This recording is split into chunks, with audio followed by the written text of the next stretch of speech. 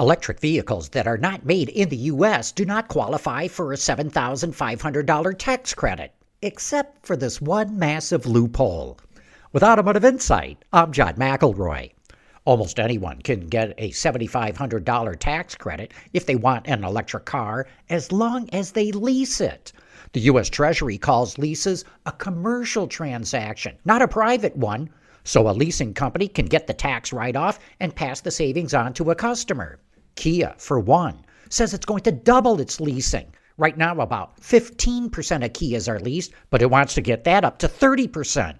Foreign automakers were furious when the Inflation Reduction Act blocked them from importing EVs and getting that tax credit.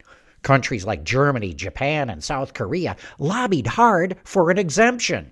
And since the U.S. needs their cooperation these days on other issues, like dealing with Russia and China, they got that loophole for leasing EVs.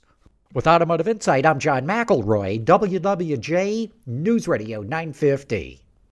TuneIn is the audio platform with something for everyone.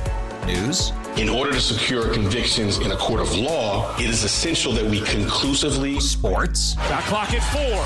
Doncic. The step back 3. You bet.